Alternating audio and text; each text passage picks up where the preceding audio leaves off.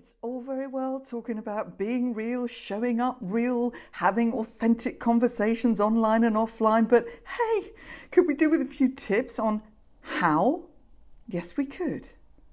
Hello, I'm Trisha Lewis. This is the Make It Real podcast, and I will be talking to very real people who've had very real experience, mistakes and everything, and they will be giving you those tips. So, stay tuned. Your mind is liquid, flowing gold. Hi, Dipti. Hello, Trisha. This all sounds so smooth, but do you know what? I am compelled to be honest. We've just spent 5 minutes faffing around with my sound, and I blamed it all on Dipti's microphone. And so, as she very kindly said, well, make it real. This is what it is. And I didn't get offended either, so that's all good. Oh, that's what I love about the guests I have on this podcast. You're all such fabulous people. So Dipti Tate, if you have not yet come across her on various medium or in real life, as in you might have seen her on various breakfast shows, television, walking up the street, I don't know, but she's quite good at getting herself out there in a lovely way. She is a hypnotherapist. And sort of lots goes into that. So that's a very vague thing. But the Cotswold practice is where she is now, as we're having this conversation, in Stroud, gorgeous Cotswolds. And that's a sort of face-to-face sessions. And then this online hypnotherapy, which sounds like a crazy idea. So we'll delve into that a little bit more. Dipti, go on, just tell us the basics of what you're about. Oh, that's a lovely introduction. Yeah, I mean, as you say, I'm a hypnotherapist, a solution-focused hypnotherapist. I'm also an author. I've written a book about grief, and a mother of 2 teenage boys for my sins. So that add into the mix as well. That's very real. That's very real. Let's ever underestimate that bit of the reality.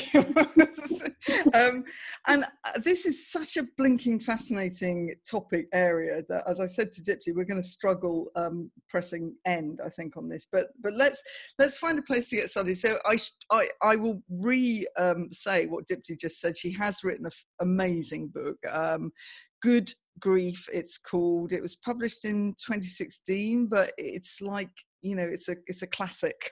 So and it obviously it is based on real life, on Dipti's experience.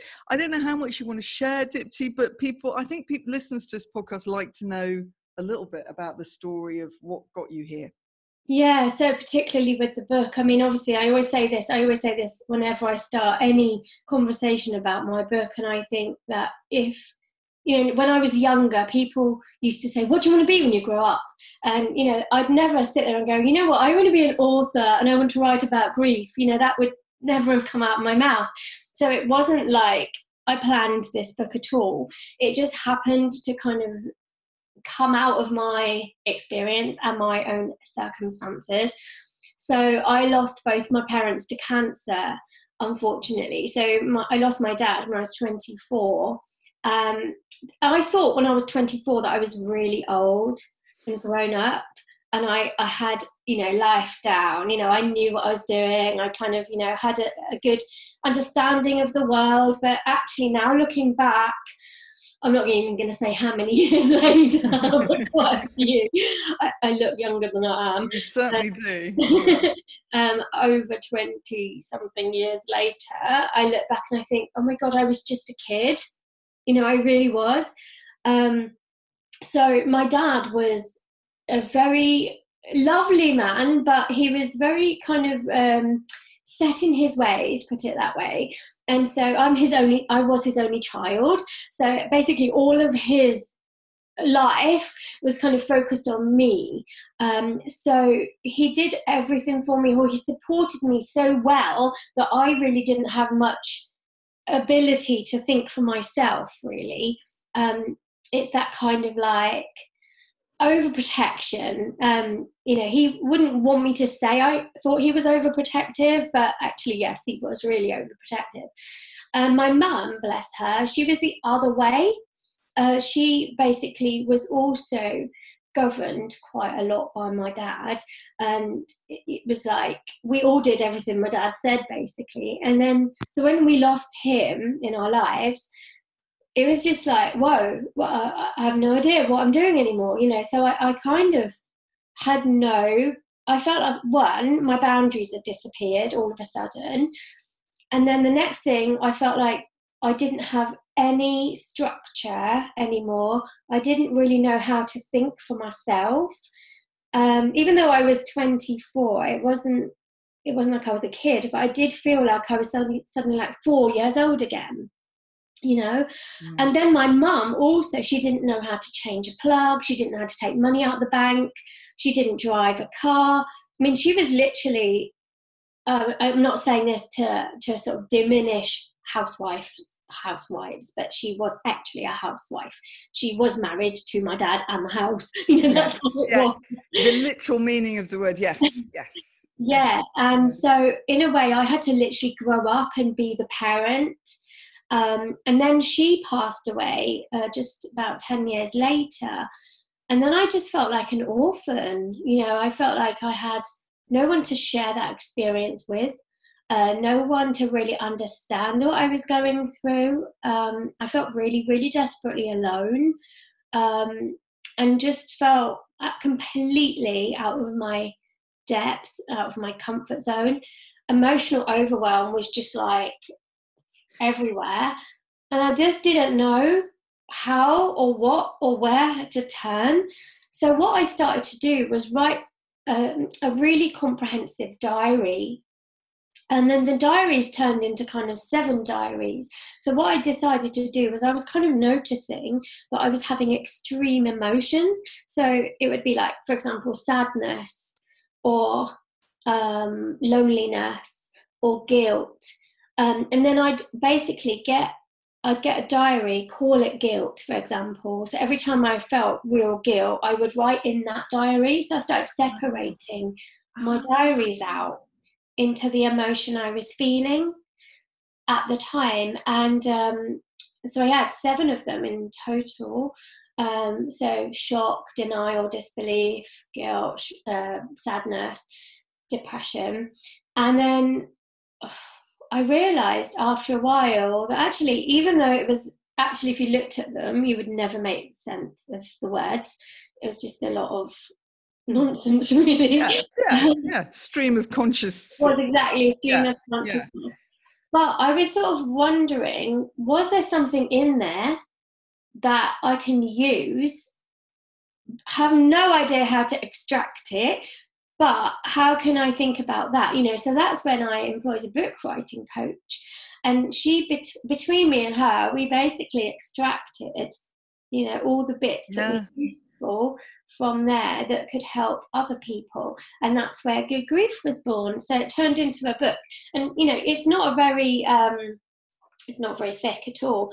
But if you think about the diaries, there was a lot of stuff in there. So mainly what we were doing was trying to cut things out and to kind of make them cohesive. I've heard this from a number of people that I've spoken to recently who've just written books, and it's definitely the cutting out bit that makes the book really sing, you know. So actually that applies across the board, doesn't it? When you're growing a business, it's often the cutting out stuff that works best rather than chucking more stuff in. But what a story.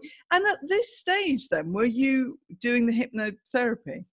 So I trained as a hypnotherapist just after my mum passed away. So that's another interesting correlation, because when I lost my dad, I wasn't a hypnotherapist. And when I lost my mum, I was training to be one.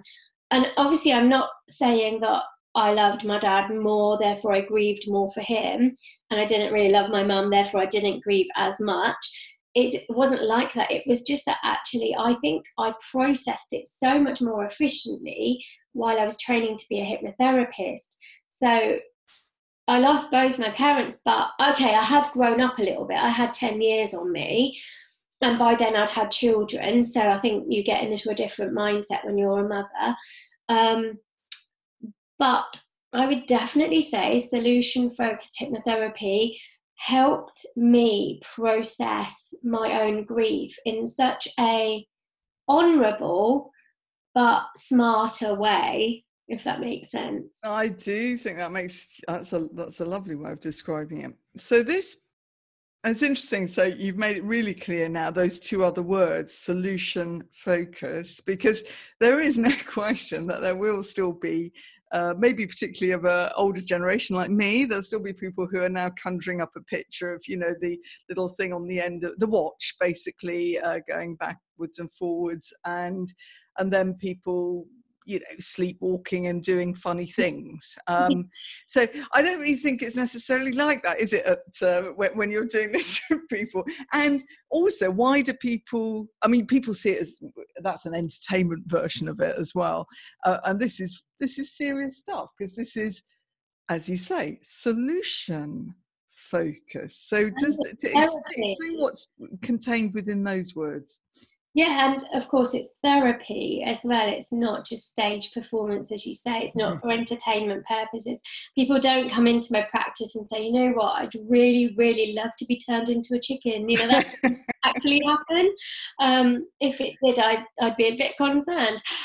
So solution focused does what it says on the tin. It helps clients look for their solutions. Now, of course, they would come in because they have a problem.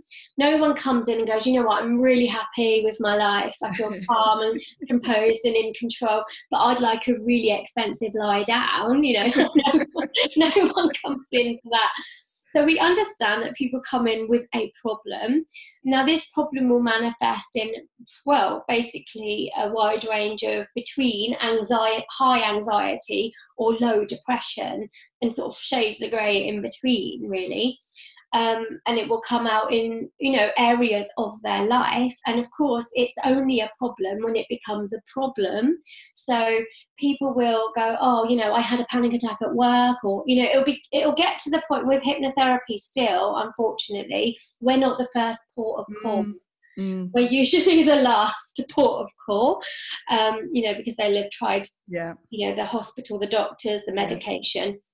And so when things haven't worked out in those departments, it's almost like we get the call and it's panic stations at that point. So solution focused helps you look for the solution. But obviously at that point, the client doesn't know the solution, because if they did, they would be getting on with it themselves. So we go with this principle that the subconscious mind always has your solution in it. You just don't really know it's there consciously. So with solution-focused hypnotherapy, there's the amount of coaching that kind of comes along with that. And that's basically using the best of NLP and CBT and SFBT, which is solution-focused brief therapy, and combining it with the hypnosis and the trance bit. Now, the trance bit, the word trance is a loaded word. We all think Scooby-Doo, zombies and whatever. And actually, that's what I spend a lot of the beginning session demystifying, is the word trance, because trance is literally another word for REM, which is rapid eye movement. And REM is another word for the dreaming state. So dreaming, trance, and REM are effectively the same place in the brain. So when people say, I've never been in a trance, I'm like, well, have you ever slept? Have you ever dreamt? And usually we have all slept at some point, and we've all dreamt. So people go, oh, I have, but they don't realise that's what it is. But then what I do is I explain the benefit of that state of mind. And that's the incredible bit about all of this, is that when you're in trance or REM or dream, your brain is doing two very incredibly powerful things. The first thing it does is that it's emptying the stress bucket. Imagine you've got a stress bucket in your brain. And, it gets piled up with life, because it happens, and day-to-day stuff, as well as the big stuff that gets in there.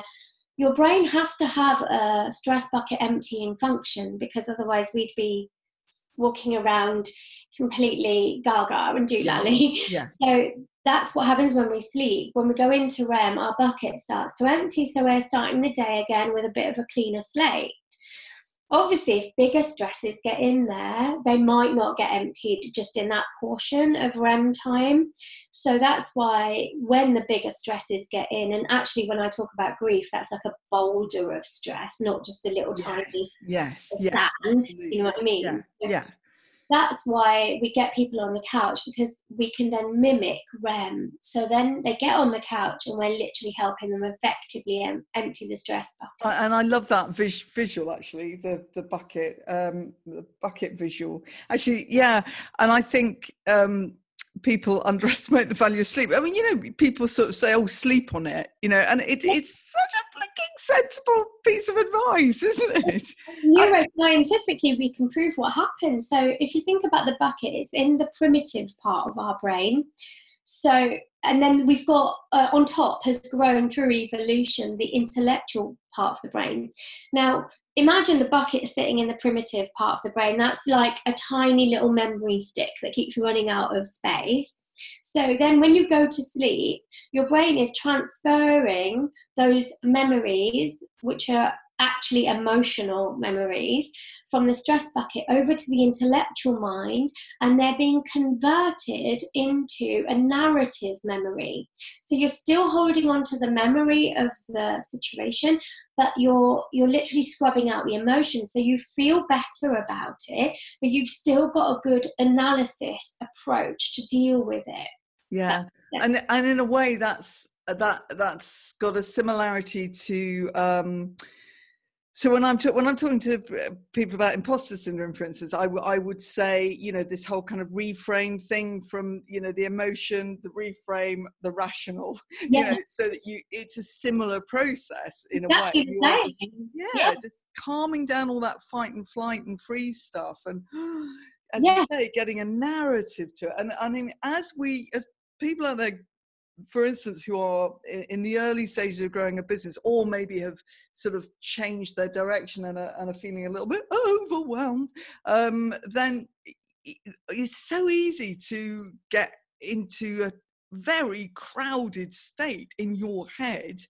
And the whole message in this podcast is, you know, being real as you grow your business, which sounds so obvious, and yet it is one of the most difficult things to do. For me, it's been the biggest challenge, really. I mean, yeah, you've got to learn how to do LinkedIn and, you know, Zoom and all these things, whatever. But honestly, the identity thing, and you talk a lot about identity, don't you?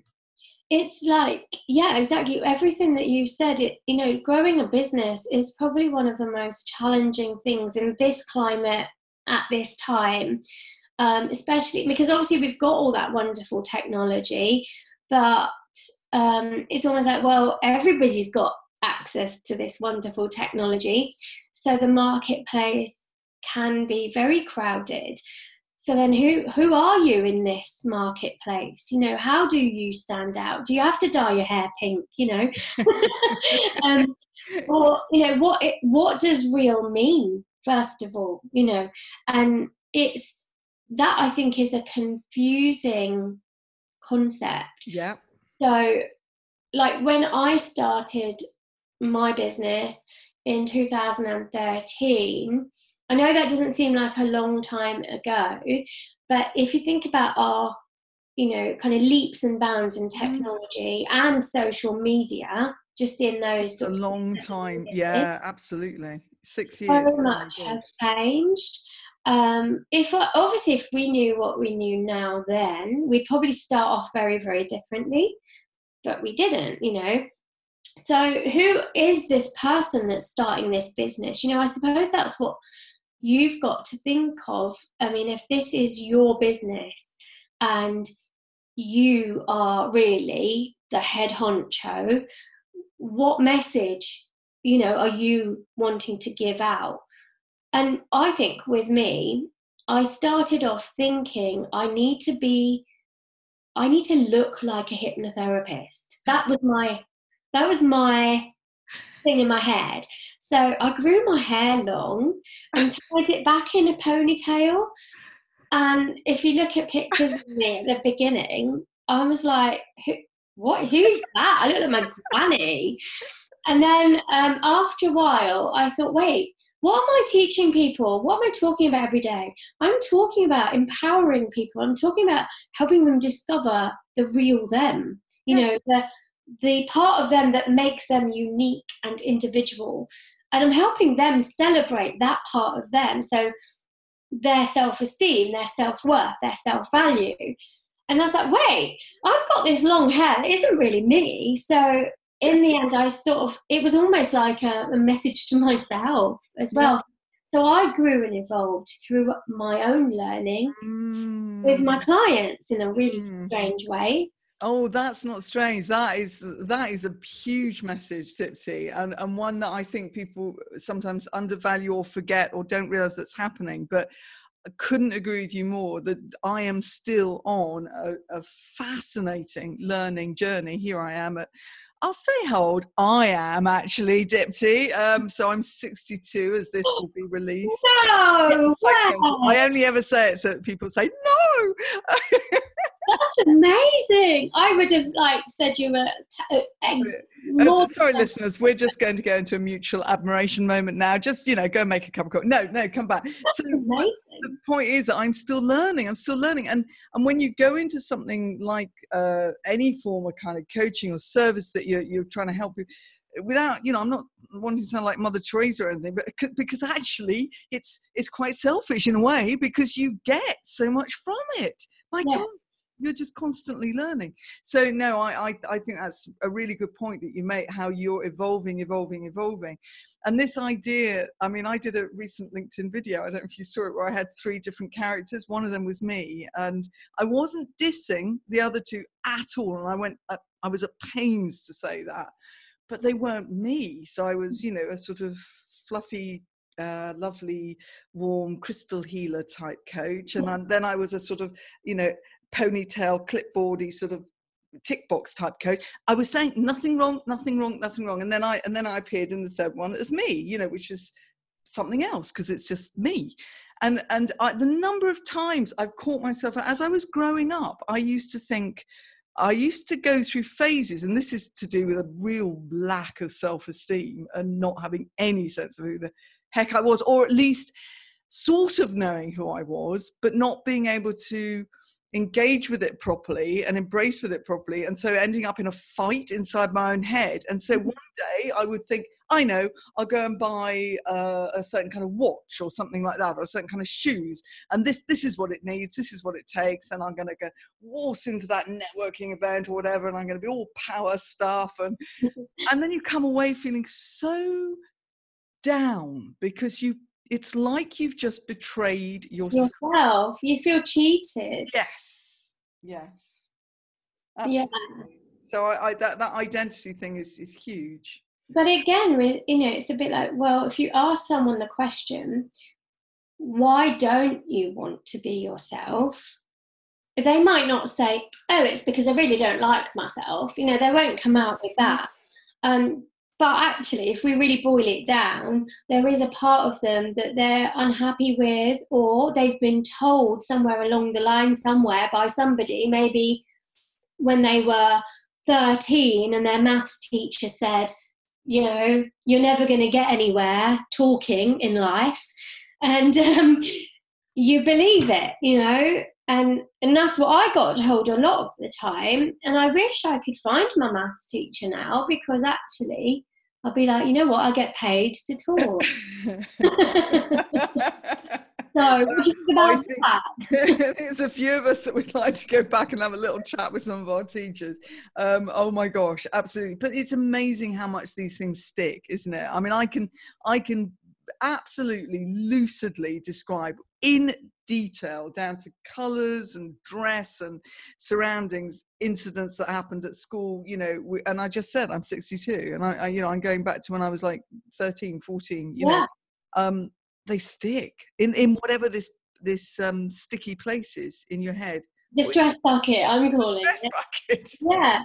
So that's why if we're moving stuff out of the stress bucket strategically, Yeah. and we then start to make like, it's obviously subconscious work, but you then start to make a proper assessment of all those templates that might just get stuck in there from when we were, you know, growing up, or even yesterday when someone said something to me that I didn't really know how to deal with and didn't know whether I should believe it or not. You know, it doesn't matter how old you are, you still then perhaps get that same trigger feeling, don't you? I've just been told off, or whatever it is, you know. Do you know, there's a guy called Doctor, I think he is, Tim O'Brien. Gosh, I hope I've got that right. And he describes the naughty step. And he says, I'll put a link in the show notes, because he talks about give yourself permission to get off the naughty step. That's really great. I love that. I love that idea, because that's it, isn't it? We all want to feel like we're not on the naughty step, because unless you're a psychopath and you don't care about being on the naughty step, then you're fine to be. I haven't got too many of those listening.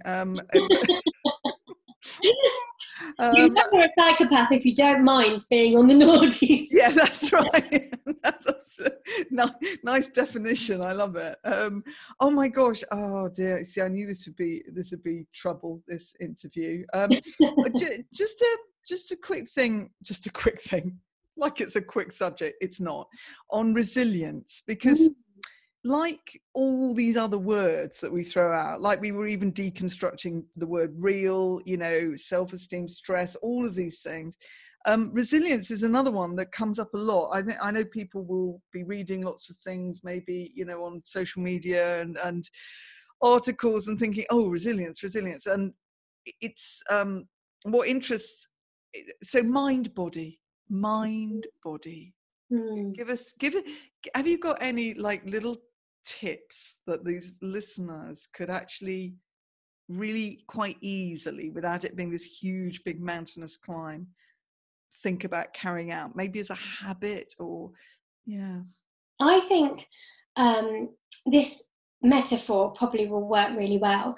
So you know, and I know, and your listeners know, that we've all got a physical immune system. You know, we feel like when we go out anywhere, you know, you don't think, oh, I must put my immune system on with me and make sure I'm all zipped up, because, you know, if you're pretty healthy and, you know, you're kind of, you know, not ill, obviously, and you're in a good sort of healthy physical state, your immune system is just working in the background. It doesn't need to be switched on. Now, what if you could also have a mental immunity and an emotional immunity as well? Just throwing that idea out there. So we know we've got a physical one, but my answer to that is we have got a mental immunity and a physical and an emotional immunity. We just haven't thought about it in that way yet. So if you imagine that you did switch on your mental and your emotional immunity, what would change?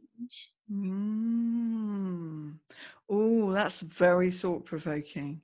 I actually like the visual of switches as well, because it's like, you know, I talk about people who don't like networking, which is understandable, you know, going into spaces of strangers. Gee, like you're going to like that. And, you know, I talk about switching all your sort of inner resources on, like smiles and, you know, breathing and thinking nice thoughts. But it is, you know, and then people think, well, is that faking it? You think, no, it isn't faking it. It is a deliberate act that you are carrying out because you have to, because you're you know, fight and flight and prehistoric wiring and everything else is going out there ready to be attacked, looking for the negatives, all of that stuff. So yeah, take back, oh God, I can't say take back control, but you know what I mean. You know, the switch is a very good sort of mental image. I like that. So switch on. You're switching on your mental and emotional immunity. I think you watched my How to Not Get Offended video, and that's quite a good example of, if you decide something, like just as a little social experiment for yourself, so I decided one day, I'm not actually going to get offended today, just because I just wanted to see what that felt like. And it was so amazing. I felt like I got to the end of the, I mean, it wasn't easy. I'm not going to say I just decided that and then it was easy and then it worked. It wasn't like that. It was a lot of noticing, observing, chatting to myself, giving myself a bit of a talk. Oh, self-talk. Yeah, give yourself a lecture. Giving myself permission to come off the naughty step again, that idea. And actually, by the end of the day, I did feel a little bit more liberated. And then as I continued to practice it more and more, now it's just become who I am. I just don't get offended. My partner's been with me for 9 years. He's been trying really hard for 9 years to offend me. And he hasn't managed to. And I think that's why he stayed with me. Because he's like, it's a challenge. This works well. This is so good. Oh my gosh, that is such a good. We have to end on. I don't want to end. I really don't, but we have to. The how not to get offended thing is absolutely brilliant. Reach out to somebody that you have made a script up in your head that they don't like you. Just reach out to them subtly in some way. And spot what happens, and then go and think, give yourself a blinking talking to. You say, yeah, you made that all up in your head. That whole, they don't like me. Oh, they don't like me. I know they don't. I can just tell. How can you tell? I don't know. I just know they don't. Right. Well, now consciously do something that feels uncomfortable, because part of you is saying, why would I reach out to somebody who doesn't like me? And just give it a go and see what happens. It's these conscious little acts. And then, as you say, keep doing them. And then all of a sudden they become your normal habits. Yeah. And you can do that because you can decide. And it's just awareness, isn't it? And using yourself as a little experiment. I'm constantly experimenting with myself because I can do that.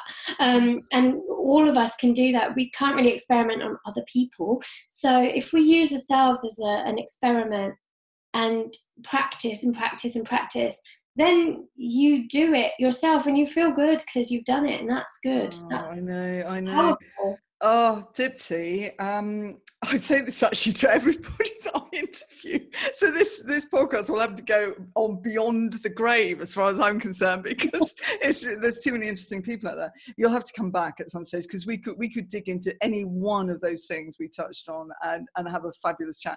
But meanwhile, tell the listeners where they can find you. So social media, if you want to follow me on Twitter, I'm at Dipnotherapy. Nice. And on Instagram, I'm the Hypno Guru. I know I should have a unified social media, but unfortunately I don't, because I'm real and I didn't join at the same time. And then website-wise, if you are around the Cotswolds and you fancy a bit of hypnotherapy, I'm at thecotswoldpractice.com. And then globally, I can see anyone online, which is really exciting. And that's diptitate.com. Fabulous. Absolutely brilliant. I'll tell you what, how about, people won't be thinking now, oh, what a treat that would be, a sort of a few days off in the Cotswolds, walking, staying in some lovely little oldie-boldy pubby B&B, and then I get to go and see Dipti and have this fabulous experience lying on her couch as well. And it's warm and it's heated. Oh, don't stop. That's enough. Right. Right. Okay. This has been brilliant. Of course, I knew it would be. Look forward to speaking to you soon. And for now, thank you and goodbye. Thank you, Tricia. Yes! Take action. Try this one small step. So, number one, just check your sleeping habits. You do need to make sure that stress bucket gets emptied. So make sure you're getting enough sleep. Number two, have an experiment on yourself. So figure out that you can use your mental and emotional switch and try to go for a day or even a week consciously not being offended. Lot of fascinating stuff. You might need some show notes. So head over to tricialewis.com/Make It Real podcast to download those, and subscribe, because then you'll know when the next episode is available. I give you permission to go out and be real and enjoy it. Look forward to the next episode. Never be